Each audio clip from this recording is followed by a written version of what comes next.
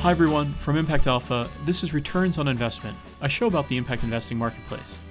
Live on tape from New York, I'm Brian Walsh, head of impact for the financial technology company LiquidNet.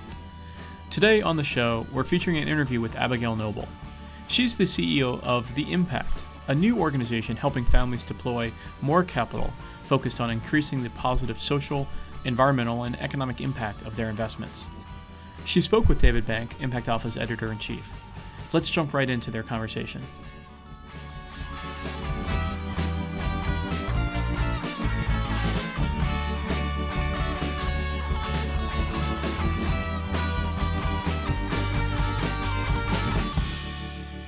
Hello, this is David Bank. I'm here with Abigail Noble, the CEO of The Impact, a new network of high net worth families who are committing to impact investing. Welcome, Abigail. Thank you. It's a pleasure to be here with you, David. Tell us a little bit about why wealthy families or why high net worth individuals are going to be key to impact investing. Sure. Well, first off, I think about it as go to where you can have the most change and where we can influence markets and the right things to happen. And what we're seeing is that there are a lot of visionary, thoughtful families who say, I want to align my values with the value that my investments create. I want to create a better world. I want to leave a world that's more environmentally sustainable, more socially inclusive to my children and my grandchildren. I'm doing a lot with my philanthropy already, but there's a lot of value, pun intended, a lot of value that they're leaving on the table when they're not looking at their investment portfolios and their business decisions. So a lot more of these visionary and thoughtful individuals are saying, how do I use all of the tools in my tool belt? And how do I harness the power of capital markets and solid, good business to create greater social change?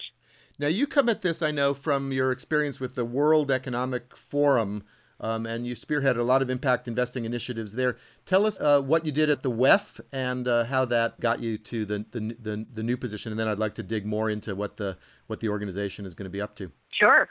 So I think a few of the things that the World Economic Forum became most known for in the impact investing space were the Margins to Mainstream report, which we launched in September of 2013, and then the games at Davos.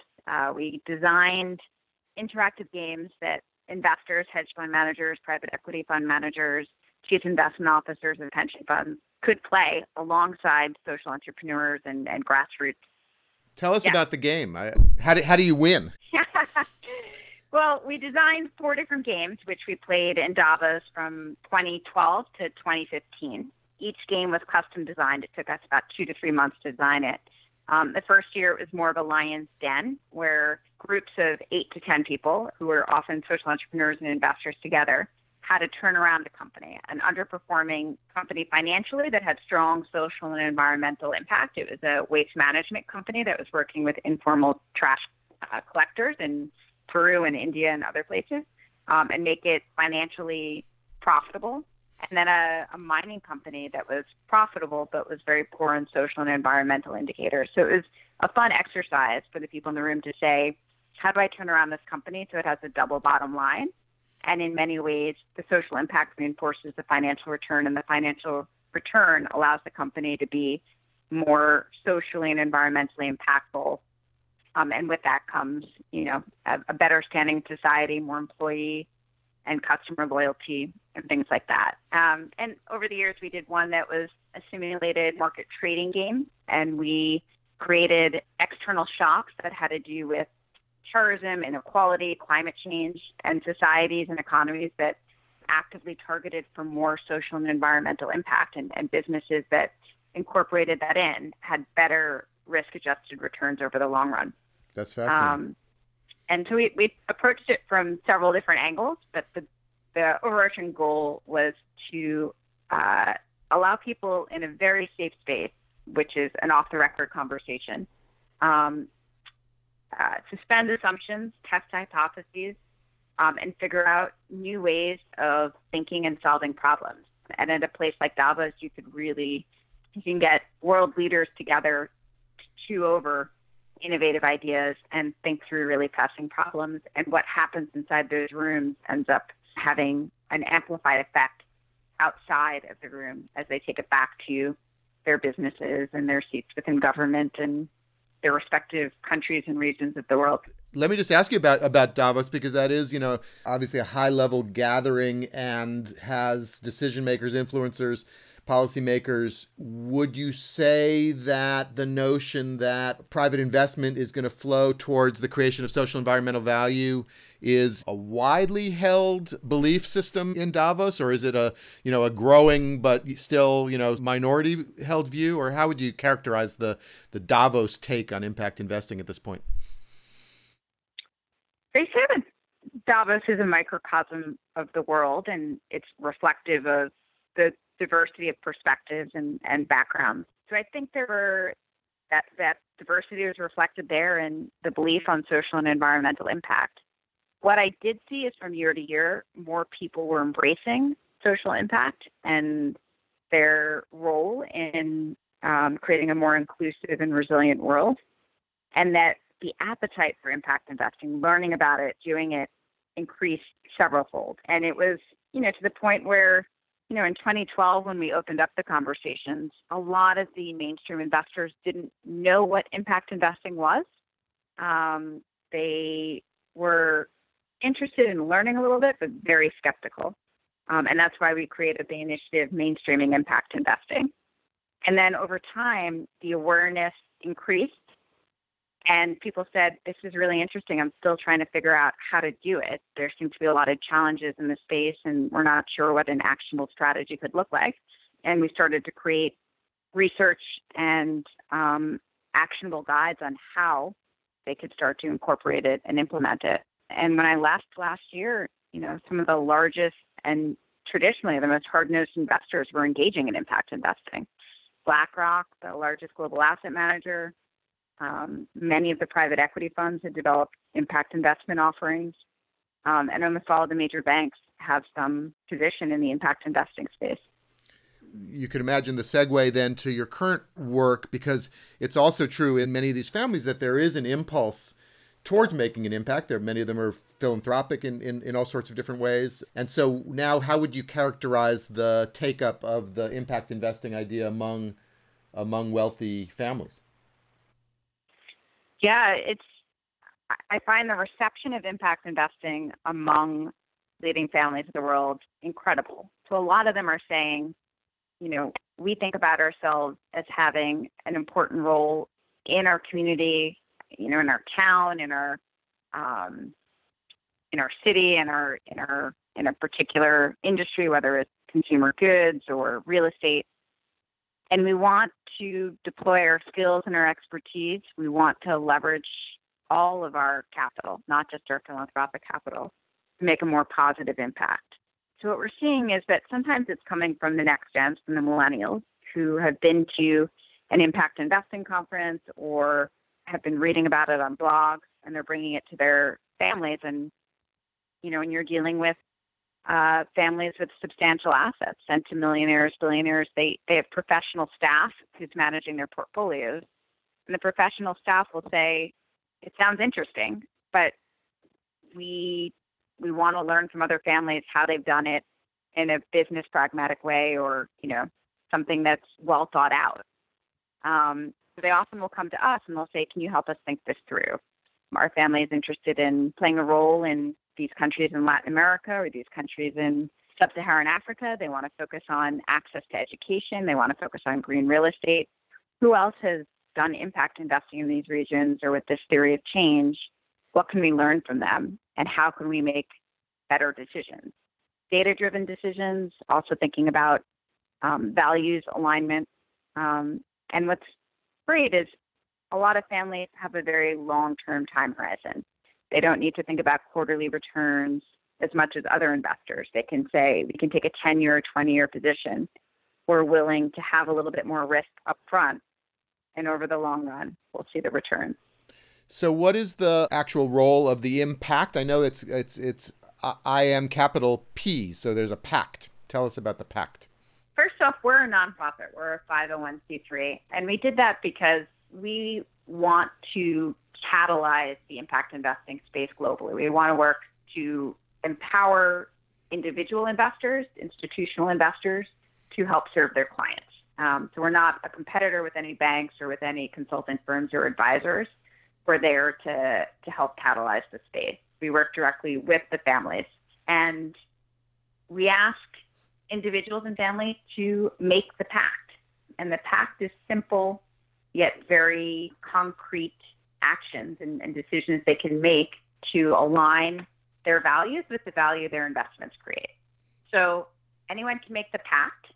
It's up on our website, and it takes about 60 seconds to fill out. It's just a quick form.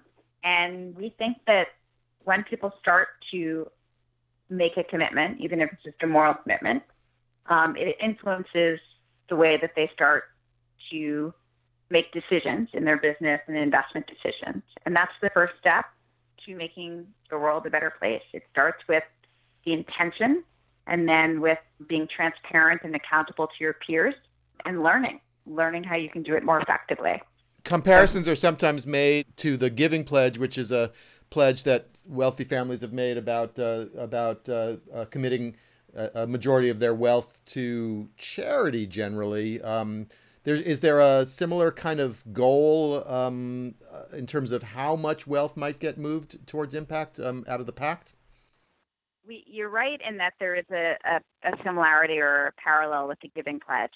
Several of the impact members are also members of the Giving Pledge. And two of our co-founding institutions, the Cape Foundation and the Omidyar Network, co-chair the Impact Investing Learning Group of the Giving Pledge. And the pact is about investing the rest of your wealth, whereas the Giving Pledge is about philanthropy and donations. We hope that many families will continue along the continuum. If they've made no impact investments, to start to make a few. Once they've made a few, to do it in a more rigorous way. We're interested in the delta change from where they are now to where they can be next year to where they can be in the future. My hope is that social and environmental impact becomes the norm, what's normal in decisions related to making investments. And the way that it becomes a norm, I imagine, is that peers of these families, of these individuals are also doing it, and therefore it somewhat demystifies it or takes some of the risk out of it. You mentioned Jean and Steve Case and Pierre and Pam Omidyar and their foundations as members. I know that many of the families want to remain private, but I think there are some other public founders that are involved. Do you want to just talk about some of the folks who are working with you? Sure. So the impact was started by Justin Rockefeller and his good friend Josh Cohen, and it was started when they were discussing the Giving Pledge, and that the Giving Pledge was solely focused on philanthropy, and there needed to be some pact and commitment around how you invest your money, and the belief that how you invest your money has moral consequences. Liesl Pritzker Simmons, another one of our co-founders, and she and her husband Ian Simmons started Blue Haven Initiative, which is a single-family office entirely committed to impact investing. Jim Sorensen, who's based out in Utah, and started the Sorensen Global Impact Investing Center, and himself has been an impact investor for many years. We have a few members who do remain anonymous, and we started to expand into other regions of the world. So we have a co-founder in the Middle East. We have some members in Latin America. I just came back from Brazil. And increasingly parts of Europe and other parts of the world where people are saying we need a chapter of the impact. We need a community of like-minded individuals who are moving more capital into impact investing. You must get this question often, which is, if one of the problems facing the world is income inequality and that the richest people are the ones who are getting richer the fastest, your members, I would guess, are, in that 1%, or, how do you sort of square the circle between the wealth of the membership and I think the authentic desire they have to ameliorate some of the problems of that kind of inequality?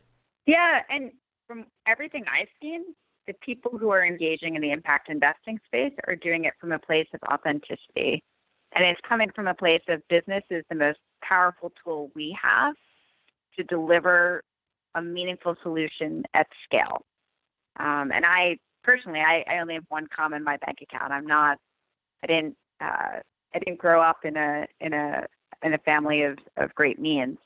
But I think about the time that I have, the decisions I've been able to make with my career and with my focus and my attention. And I feel wealthy from the perspective of leading the life that I want to lead. And for so many people, there's diminishing marginal returns to wealth. Getting an extra dollar, an extra $1 million, an extra $1 billion doesn't provide happiness. But figuring out how to use their wealth as a tool to extend access to opportunity for others, to create a better world for others, provides meaning. I'm very much a pragmatist. I think since Adam Smith and since Milton Friedman and since so many economists have set forth theories and have paved the way, some of them, we've seen some models crack and some models sustain, but capitalism is something that endures. So we need to figure out how to work within capitalism to create the best possible world for everyone. There was a time when capitalists unabashedly actually understood the need for broadly shared prosperity, both for political reasons, some kind of stability, but also just for economic growth. You need to have folks buying things and having good jobs and building communities, building general values. And it seems like, that got split. It sounds like perhaps you're trying to bring it back together. I do think it's a lot about values alignment. And I do think that in this day and age, we're seeing a lot more people making decisions that are coming from a place of mindfulness, or coming from a place of, I'd rather pay a little bit more for a product that's produced with fair labor, and I know the ingredients and the parts of the supply chain were produced fairly. I do think that it's something that hopefully, if we're able to get this right, we can make the world a much better place. Well, it seems like you have your finger on the pulse of a very promising source of investment funds for just those kinds of projects. Again, just tell us what you'd hope anybody listening who was so inclined, just tell us what you'd hope they would do. So I hope that everyone who is so inclined, who wants to be more intentional with their business and their investment decisions, I hope they are able to make the pact. And the pact is very simple. It is, I commit to, number one, explore the impact of all of my investments, and number two, invest to create measurable social benefit. Very simple, but it sets the right intention. You can do that on our website, which is www.theimpact.org. At the top, you'll see a button that says The Pact. You click on that, and then you fill in your information. So we hope you'll join us in this movement to invest with impact, to create a world where social and environmental impact becomes the norm rather than the exception in business and investment decisions, and that we together can create the world that we all want to live in. Thank you very much, Abigail. Good luck to all of you. Thank you. It's been a pleasure. Great. Thank you for having me. Bye-bye.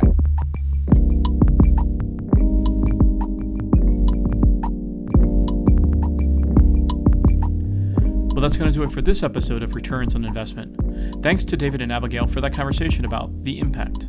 To learn more, head over to their website, theimpact.org. And check out our coverage at impactalpha.org. And be sure to sign up for our newsletter to keep in touch. You can also follow us on Twitter at ImpactAlpha. If you like the show, subscribe to us on iTunes, Overcast, or wherever you listen to podcasts these days. And be sure to tell others about us. Also, we love hearing from you. You can email us with any comments or suggestions at info@impactalpha.com. Special thanks, as always, to our technical producer, Isaac Silk. Thanks, Isaac. From New York, I'm Brian Walsh. On behalf of David Bank, thanks for listening to Returns on Investment. We look forward to talking again soon. Bye for now.